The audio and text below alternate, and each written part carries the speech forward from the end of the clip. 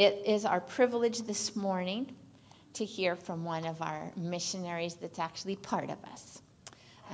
Our University Christian Ministries director, and for the last year has also been our team lead on the Hillcrest side. Our special guest speaker this morning, although he doesn't come from around the world, he comes from in the midst of us. Would you please give our Pastor Brady a great big hand? Welcome. He's going to speak from the back today. Good morning, everybody. And what we're going to do for this last Sunday of Faith Promise, we're going to tell you the CCF story, the way we tell it in an abbreviated way, the way we tell it to the students on Friday nights. And so you're going to watch the screen, and my rumbling, croaky voice will speak into your ear as we go, okay? So we've been studying the book of Acts, which is all about the stories of how the Spirit of Jesus began the first communities and how those communities spread. And if you read the end of Acts, you discover that it ends kind of open-ended. It doesn't really have a stop point. And so this is the ongoing story of God's work in the world over the centuries, and this is our local story. And so I hope it'll encourage you and bless and challenge you all at the same time. So, the CCF story. One of the things important in my thinking about stories is God says over and over again, remember and do not forget. So when Israel's crossing the Jordan, he says, take stones out and make a pillar of stones there. So when your children's children ask you, hey, Mom, Dad, what's this pile of rocks all about? You can tell them the stories of the things that God did for your ancestors when he brought Israel out of Egypt. And so this is kind of our remembering time. And it's important to remember because if you don't, you can lose perspective. And when you lose perspective, you lose your sense of what the DNA of your life or your community life is all about. And if you lose perspective far enough, you can lose your head in the situation completely. And so part of the reason we remember and revisit is that we would keep a perspective on what we're all about. God always works in time and space in terms of the human dilemma and the challenge and the rescuing us from sin and death. And so our story begins once upon a time, a long time ago, toward the end of the 6th decade of a bygone century. That would be the latter part of the 1960s.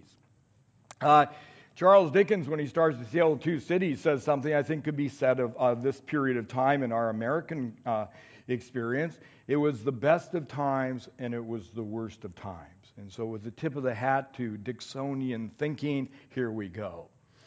It was the age of knowledge, and it was an age of fearful folly.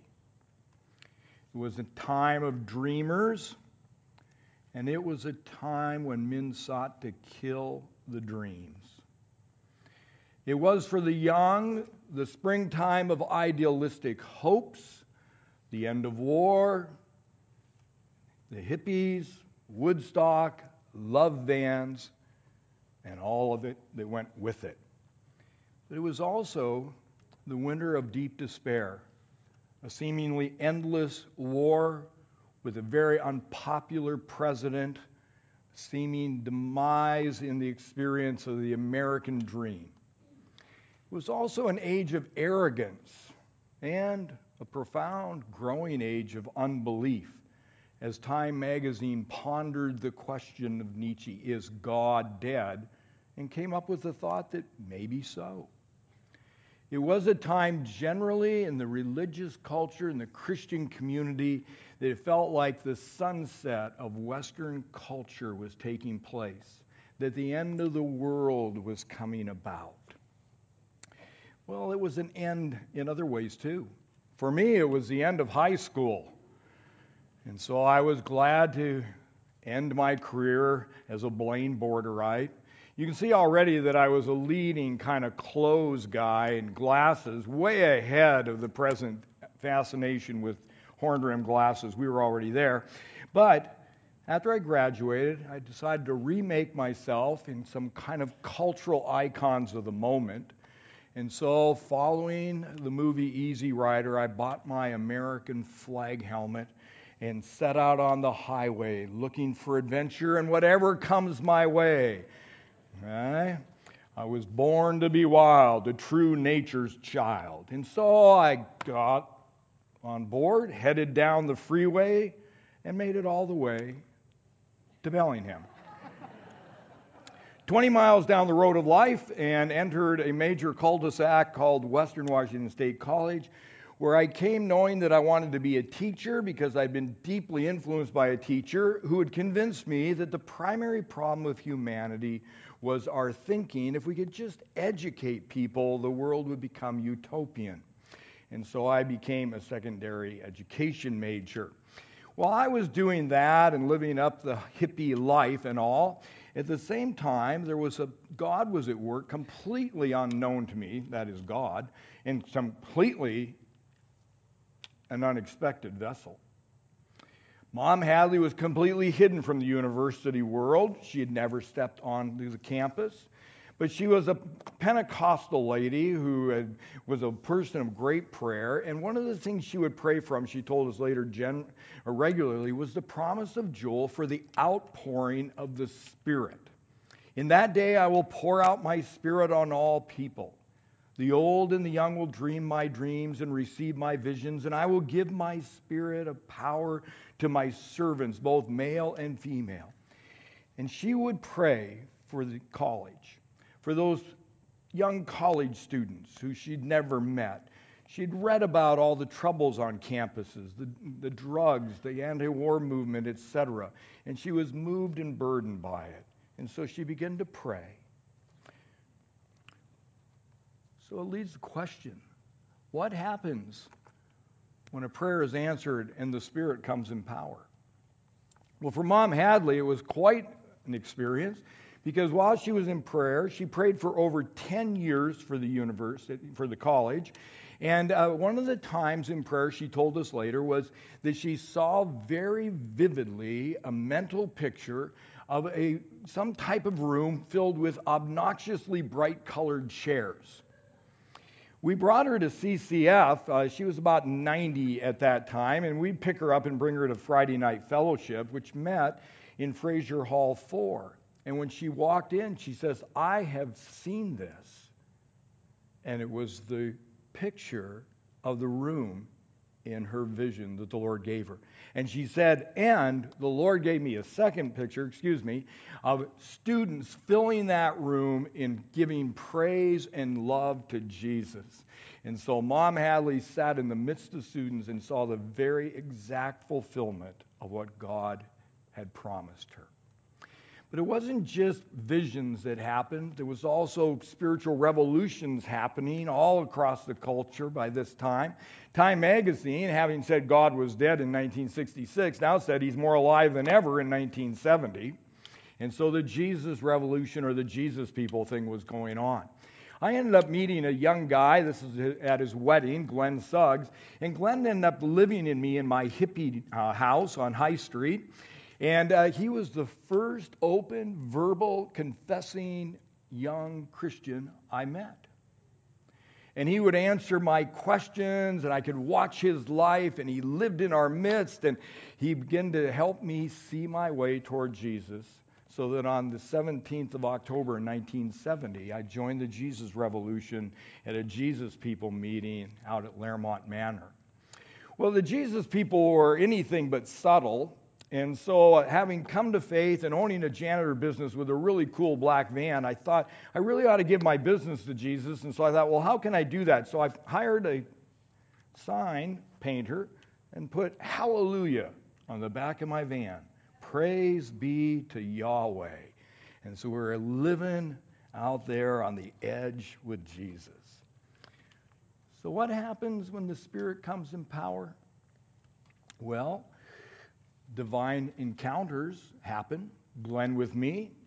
One time Glenn came home to the house we were living in. He says, yeah, I was talking to to the Hare Krishna on campus today and got into a conversation with them, and they said that they were chanting and praying, and that they were praying that the Eastern mysticism that was invading the Western world would completely sweep over Western Washington State College, and that it would become the dominant voice. And I said, well, what'd you say to him? And he says, well, I told him, well, if you're praying that, we're going to pray that the Lord will sweep you into his revolution, and if not, that he'd sweep you off campus. So Glenn was telling us over dinner, and all those guys that were living together kind of looked at each other and said, well, we probably ought to get together and pray then if that's how this is going to happen. And so that coming Friday night, we met at Strawberry John Reese's house, and we had a prayer meeting of about 30 students. Delightful time. So we did it again the next week. That second night, students began to be moved on by the Spirit, and they began to share senses and impressions that the Spirit was giving to them. One young man stood up and he said, I feel like I have a word for us. I believe the Lord wants us to be present to the place we're trying to change. We need to get out of this house and move on to campus. And so Scott Sessions, myself, and a few others, in fact, went and signed up. What happens when the Spirit comes in power? Jesus communities are birthed. And so the Jesus community known as Campus Christian Fellowship was birthed at Western in the spring of '72. Now, 43 years later, that vision and that mission continue on. When the Spirit comes in power, unanticipated callings happen. I graduated in the end of 1973, and in the spring of 1974, I was running my janitor business, still getting ready to sell it, and I was going to apply for teaching jobs for the following year. And over a 3-night period, the Lord began to speak to me in the middle of the night because I was working, driving back to Bellingham. And I really sensed it was His presence, but it was confusing. I found myself being kind of emotional in ways that I wasn't normally used to. And on the third encounter, the Lord gave me a mental picture of Western lit on a hill, and the echoing scripture in my ear from the Spirit was, a city set on a hill cannot be hid. Began to cry, turned off the radio. I thought, man, I'm losing my mind or something. They said transition from college could be tough, but this was ridiculous. And so as I just drove and was listening to praying, I said, Lord, do you want me to go back? It had never entered my mind to be a pastor. It never entered my mind to be a college minister. It never entered my mind to be a missionary other than in the public school system. And I felt this sense of peace. So I told the Lord, well, Lord, I have no idea how to go back. How did people do this? So you'll have to open up a door so that I can know the way that you would have me go. That same week, Scott and Julie Sessions asked me to go and visit a church they've been attending and really were enjoying it. And so that Sunday, I said, I'll come to the evening service with you. And so I went to a small little church, and I discovered that when the Spirit comes in power, needed doorways do open. I went to this little church called Hillcrest Chapel. It had about 20 people in it. It met on James Street. That's that picture on the left. It was pastored by a pastor by the name of Richard Ellison. Originally, it had been called Revival Tabernacle, but they changed the name to Hillcrest Chapel. Richard Ellison had been called, he was a truck driver hauling logs out of the forest, had an 8th grade education, but he had been up and seen some of what God was doing at Western. And so he came up to me in the prayer time after the Sunday night service and says, can I take you out for dinner? And I thought, now there's a guy that knows how to get students to come to his church. And so I said yes. And so we went to dinner, and he says, this is going to come completely out of left field for you. But this last week, I really felt the Spirit stirring me. And so I went and asked permission on my board if I could approach you and ask if you would be willing or interested in going back to the university. And Hillcrest Chapel would like to help you go as a missionary. Open the door, says the Lord. So I ended up saying yes. And one of the things that really, really impressed me was the vision of Richard Ellison.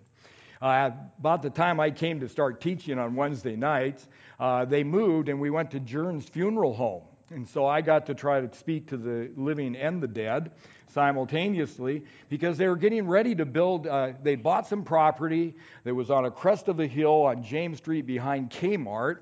And so that's why they named it Hillcrest Chapel. Now you know why a church building that sits in a hole in Fairhaven is called Hillcrest Chapel. And so we were at Jern's funeral home, and then eventually the Free Methodist Church in the south side opened up, and Richard saw the opportunity, and so Hillcrest Chapel moved to here. What it really impressed me was one conversation I had with him, though. He said, my concern and my aim is not whether students will come to Hillcrest Chapel. My aim is to see Hillcrest Chapel helping to bring Jesus to students where they live. This kind of open-handed generosity that he wasn't thinking, and the church leadership wasn't thinking, what will we get inside our walls? It was, how can we get outside our walls? Well, later, Pastor Bob Stone would call, are we going to be a force in the world, or are we going to be a field? Richard Ellison would have said a field. And so I came and began to teach, and I worked my way back to the university. The mission of CCF and UCM, that's supported through Faith Promise, can be said pretty easily. We introduce students to Jesus. We grow students through a spirit-filled community on the campus, right in the midst of the rough and tumble of it all. And we are supported primarily by this local church as well as others in the county and the state. We equip students. We have a vision to equip students and send them out to fulfill Jesus' mission of transforming the university, the marketplace, and the world. Simply, we aim to win, train, and send. And so as we thought about how to do that, we looked at Acts 2:42 through 47, and that became the template for CCF as a student ministry in the very beginning. Later, it would become the template for Hillcrest Chapel as the two communities interacted with each other. And so we wanted first and foremost to be a place that really loved God, that worshiped Him and prayed to the triune God.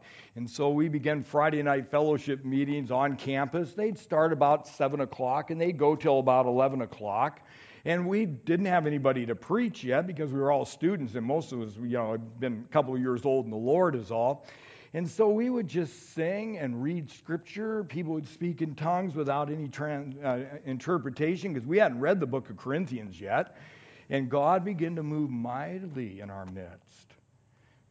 Scott Sessions one time sitting out in Red Square, a couple other people, a banjo player, a trumpet player, and him began to sing choruses. And so Red Square singing was birthed, and students have carried it on for the whole life of the ministry. And so there were all these pockets of prayer, as we call them now. We also understood that we needed to be a community of spiritual friendship, that the students we'd need to encourage one another and to help us grow more mature, because mature we weren't. And so again, Acts 2:42 through 47 spoke to us how they gathered together in their homes and stuff. And so out of that came the vision for small groups, or what we call core groups. And out of that also the vision to do one-to-one mentoring to help people grow in very specific areas of need and opportunity. We understood that core was a place where the seeds of a new generation of student leadership would be nurtured and grown. And so to this day, we are a core-centric mission. So what happens when the Spirit comes in power? Well, all those things, but also what comes is the equipping of the saints for the work of ministry. And so we understood by this time, that myself and the other staff, there was now by this time a guy and a gal working with me, that our role was to equip students for serious leadership in terms of mentoring and evangelism on their campus. And this is the very first student leadership group that God put together. If you look there on the left with the arms crossed wearing a blue shirt, that's a very young Kim Sherwood. We also understood, because we'd all been thrown around by every philosophy you could imagine growing up in the 60s, that we needed to dedicate ourselves to learning and maturing in His Word. What happens when the Spirit comes? A love for the Word comes to the individual and to the community. Acts 2:42, remember when we studied it? They devoted themselves to the apostles' teaching. And so we set off to be a center of learning and education. Our vision was to be an underground Bible study in the midst of Western Washington State College and then university. And so we started the discipleship class, which I've taught every year since about the second year of the mission. We do pizza theology seminars. We do theological studies. We do biblical book courses. And a student can come and find their faith growing intellectually as well as experientially in just wonderful ways. All of this in one of the most liberal, secular universities in the nation at that time. What happens when the Spirit comes? The Spirit brings mission. A community with a mission happens. And we knew that our mission was, as students say it today, and Jeff Mumley likes to say, our mission was to make Jesus famous in the university and have his name raised by people who loved and adored and were full of gratitude toward him. And we knew the best way to do that was individually motivated students. And so fundamentally, most of our outreach is around individual students touching others, students moving back into the dorms, students finding ways to access other students in their classes and stuff. But we also have this wonderful main square, kind of a marketplace of the ancient world, the agora, as it would have been known. That's where St. Paul oftentimes went. He went to the square where all the trans crossings were taking place. And so we started doing stuff in Red Square, and we've been doing stuff ever since the beginning. And it's creative stuff, it's bold stuff, and it's joyful stuff, as you can see. Sometimes it's group stuff, other times it's individuals. One of my favorite was when we hired the devil to hand out free copies of C.S. Lewis's Screw Tape Letters to students. I thought that was rather a bold stroke. I think Dave Niebel had that idea. And then we've had times, you can see Kelly there out painting, you can see one of the interns playing guitar, and you can see Jeff Jenkins just being entirely cool, doing nothing. But we were out in the square where things were happening. But it wasn't only there that we began to have passion and vision. We knew that our hearts needed to be shaped, and we tried to think, how does mission change a heart? And one of the things that Kerry, kind of my first associate, who was the very first convert of CCF, he was reading Deuteronomy one summer, and he came to me and says, I think that we need to form a ministry of students that will grow their hearts transgenerationally. And so a compassionate visitation ministry to our elders was created as we begin to visit St. Francis and other centers for elder care. We also began to see a growing number of international students, and we had kind of hit and miss shots at it until the Lord sent to us Jonathan and Liz Lytle. And we begin to see them put together a ministry to international students. We're using American students as well that's just blossomed and grown, is having wonderful influence. But it isn't just the pastoral staff and the students. You know, we also have Lori Carney here, who has such a profound love for international students and is always bringing them here and other places. And if she's here today, she's probably got a few with her. There she is right there. And there's the international students with her, you know. So, Lori, we love you and your shared vision with us. Well, what happens when the Spirit comes? Well, in the book of Acts, it says, and God added to their numbers daily those who were being saved. What happens? New life happens. New life like the life that came into me through the missionary work of Glenn. What happened to other students over the ages have come to faith. If you look up in the left-hand top corner, that is Dory. We would have known her as Takamura because she hadn't yet met Tim Vale and married him. And they would go and spend years in Japan doing missional work before returning here, and now a part of our community here in leadership and service. And so new life was springing up all around us. It was a time of just real enrichment and continues to be. Early on in my life in Jesus, there was this tree right up in Laurel Park, just up from my house on High Street. And I loved to go there and sit under it in the different seasons. In the sprinkling rain, it would shelter me, in the summer, etc. And I would sit there and pray and think. And one of the things that really struck me about this was the Lord spoke to me one time in my devotional reflection. That He said that freely you have received, freely give. Have you ever thought about how much comes to you free? That somebody else put it together and made it happen? I begin to think about Glenn and my being surrounded by the Jesus people and then CCF and all. And I never had the chance to read Silverstein's The Giving Tree as a child. I had a sad childhood, not getting to read that. But I began to think about CCF and its partnership and life relationship with Hillcrest Chapel. I begin to think of it in a metaphor that what CCF is, it's a giving tree. It gives all kinds of gifts to students and professors who hadn't done anything except show up, and it was already there waiting for them. Of course, for me, it's been a profound source of giving,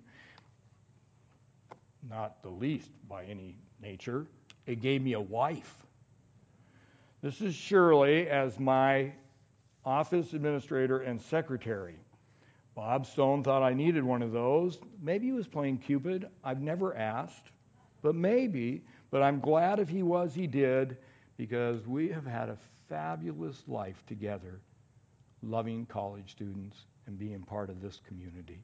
It gave me, and it's given many other people, lifelong friends, Kim Sherwood being one of them.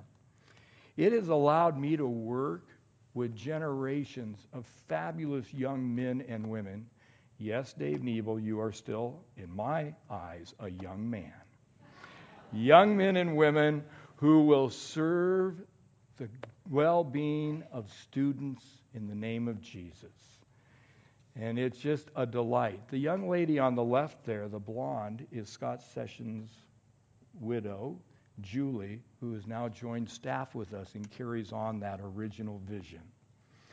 We've expanded to our kind of local communities, Whatcom and Skagit, and the teams out there are just a delight. Kristen and Joey at Whatcom.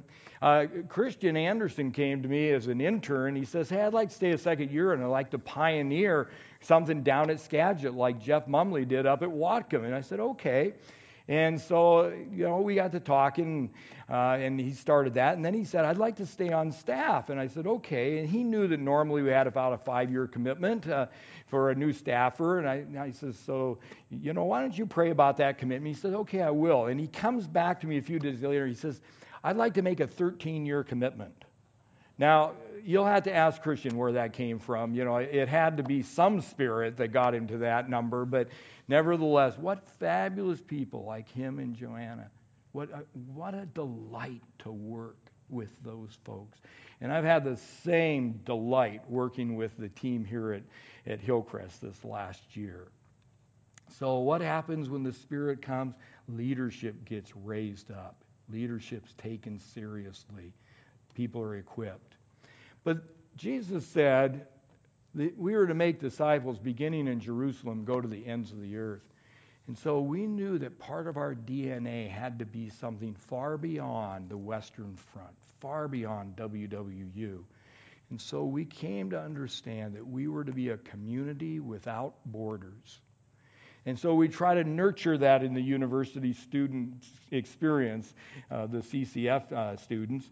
And so one of the things we started very, very early on was where most students were going to the beaches to, have spring break party, we started sending out student spring impact teams. And they have literally gone all over the country as well as out of country. And these are just a few of the places. One time they were down in Santa Barbara, and a tough place to serve Jesus, I know, down on the beach where the students were hanging out. And they wanted to convince us and their supporters that they really were doing God's work. And so they told us, but it's not a vacation. And so SSI continues every year. Literally hundreds and hundreds of students have gone out on these trips.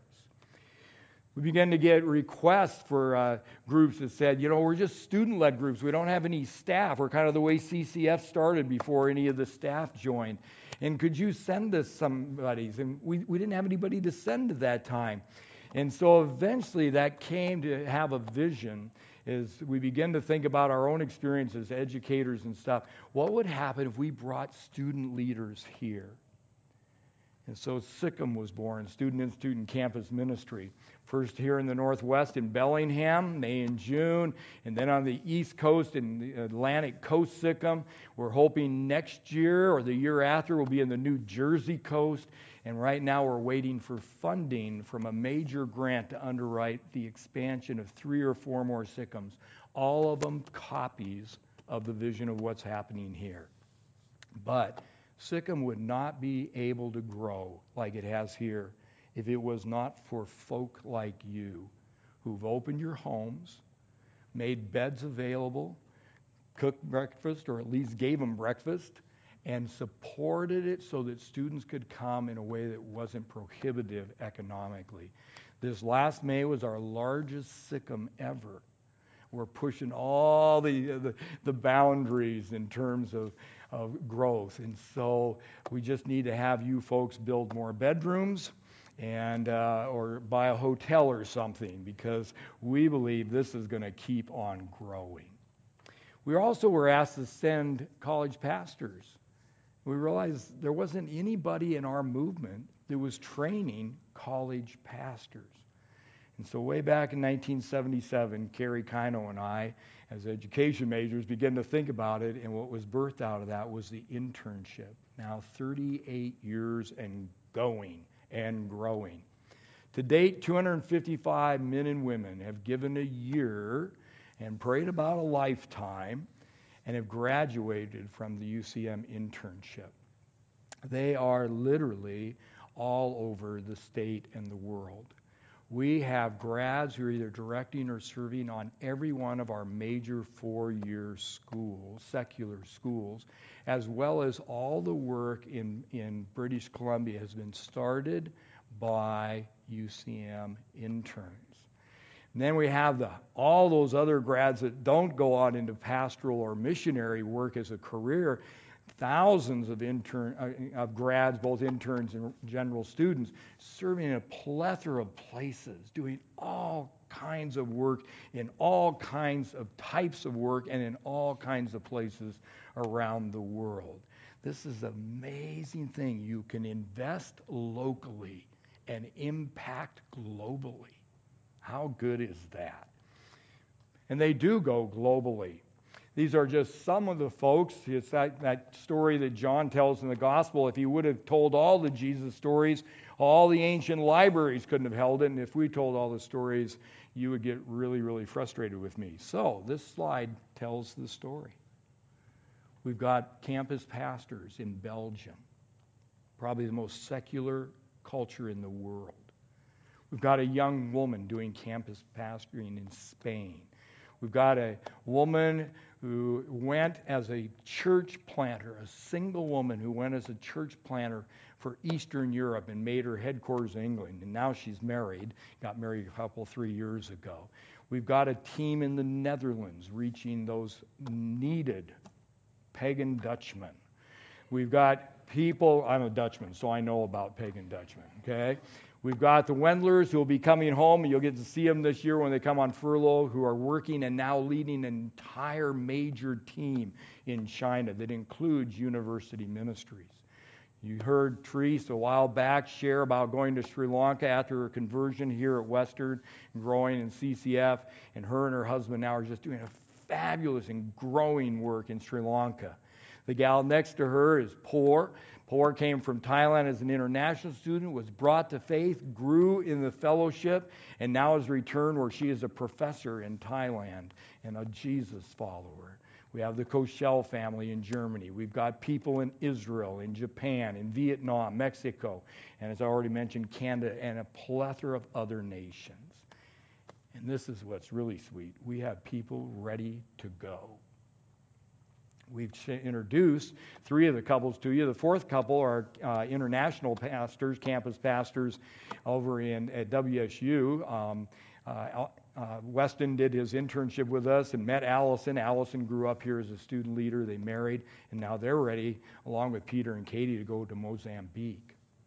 And I thought this was a fitting time to share with you that one of our gals who's been on our staff, Rachel, who is just such a blessing to us and has such a passion to teach God's Word, that she is leaving staff at the end of this year and will go to Regent College, do her master's in theological studies.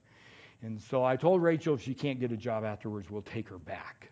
So we'll hire somebody new and introduce them to you, but thank you, Rachel, for all that you have brought the students into this community. So a bit of our story. There's a tremendous legacy here. Tremendous experience of something that's intentionally handed down or remains from one generation to another over time. It's a legacy that we need to remember and that we need to pray for, and so we invite you to do that. You know, I always ask the students about their personal legacy and influence in CCF as freshmen.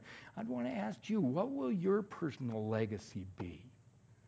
What stone of remembrance will you add to the story of Hillcrest and to its growing mission and influence? What will your faith, your generosity of time, your generosity of finances, what will it hand down to the generations coming up behind you, those men and women who are eager and willing to go to the very ends of the earth? We are so thankful for your generosity. But I could have put 2 more slides of other interns who are right now searching out where they might serve in the coming year or 2. All of them will need to be funded. We have this wonderful problem, Hillcrest.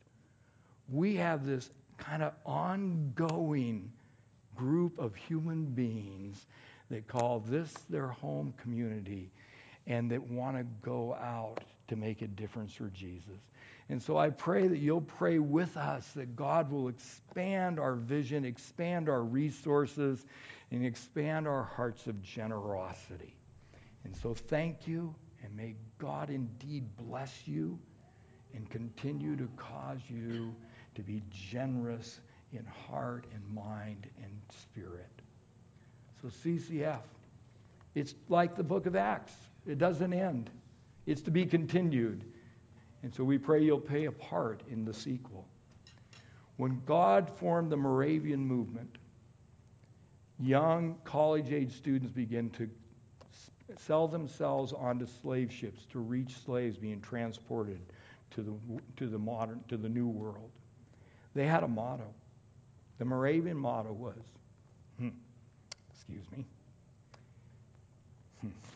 for the glory of the Lord and for his Lamb we go. I pray that could become the emotional, spiritual motto of every one of you. God bless you.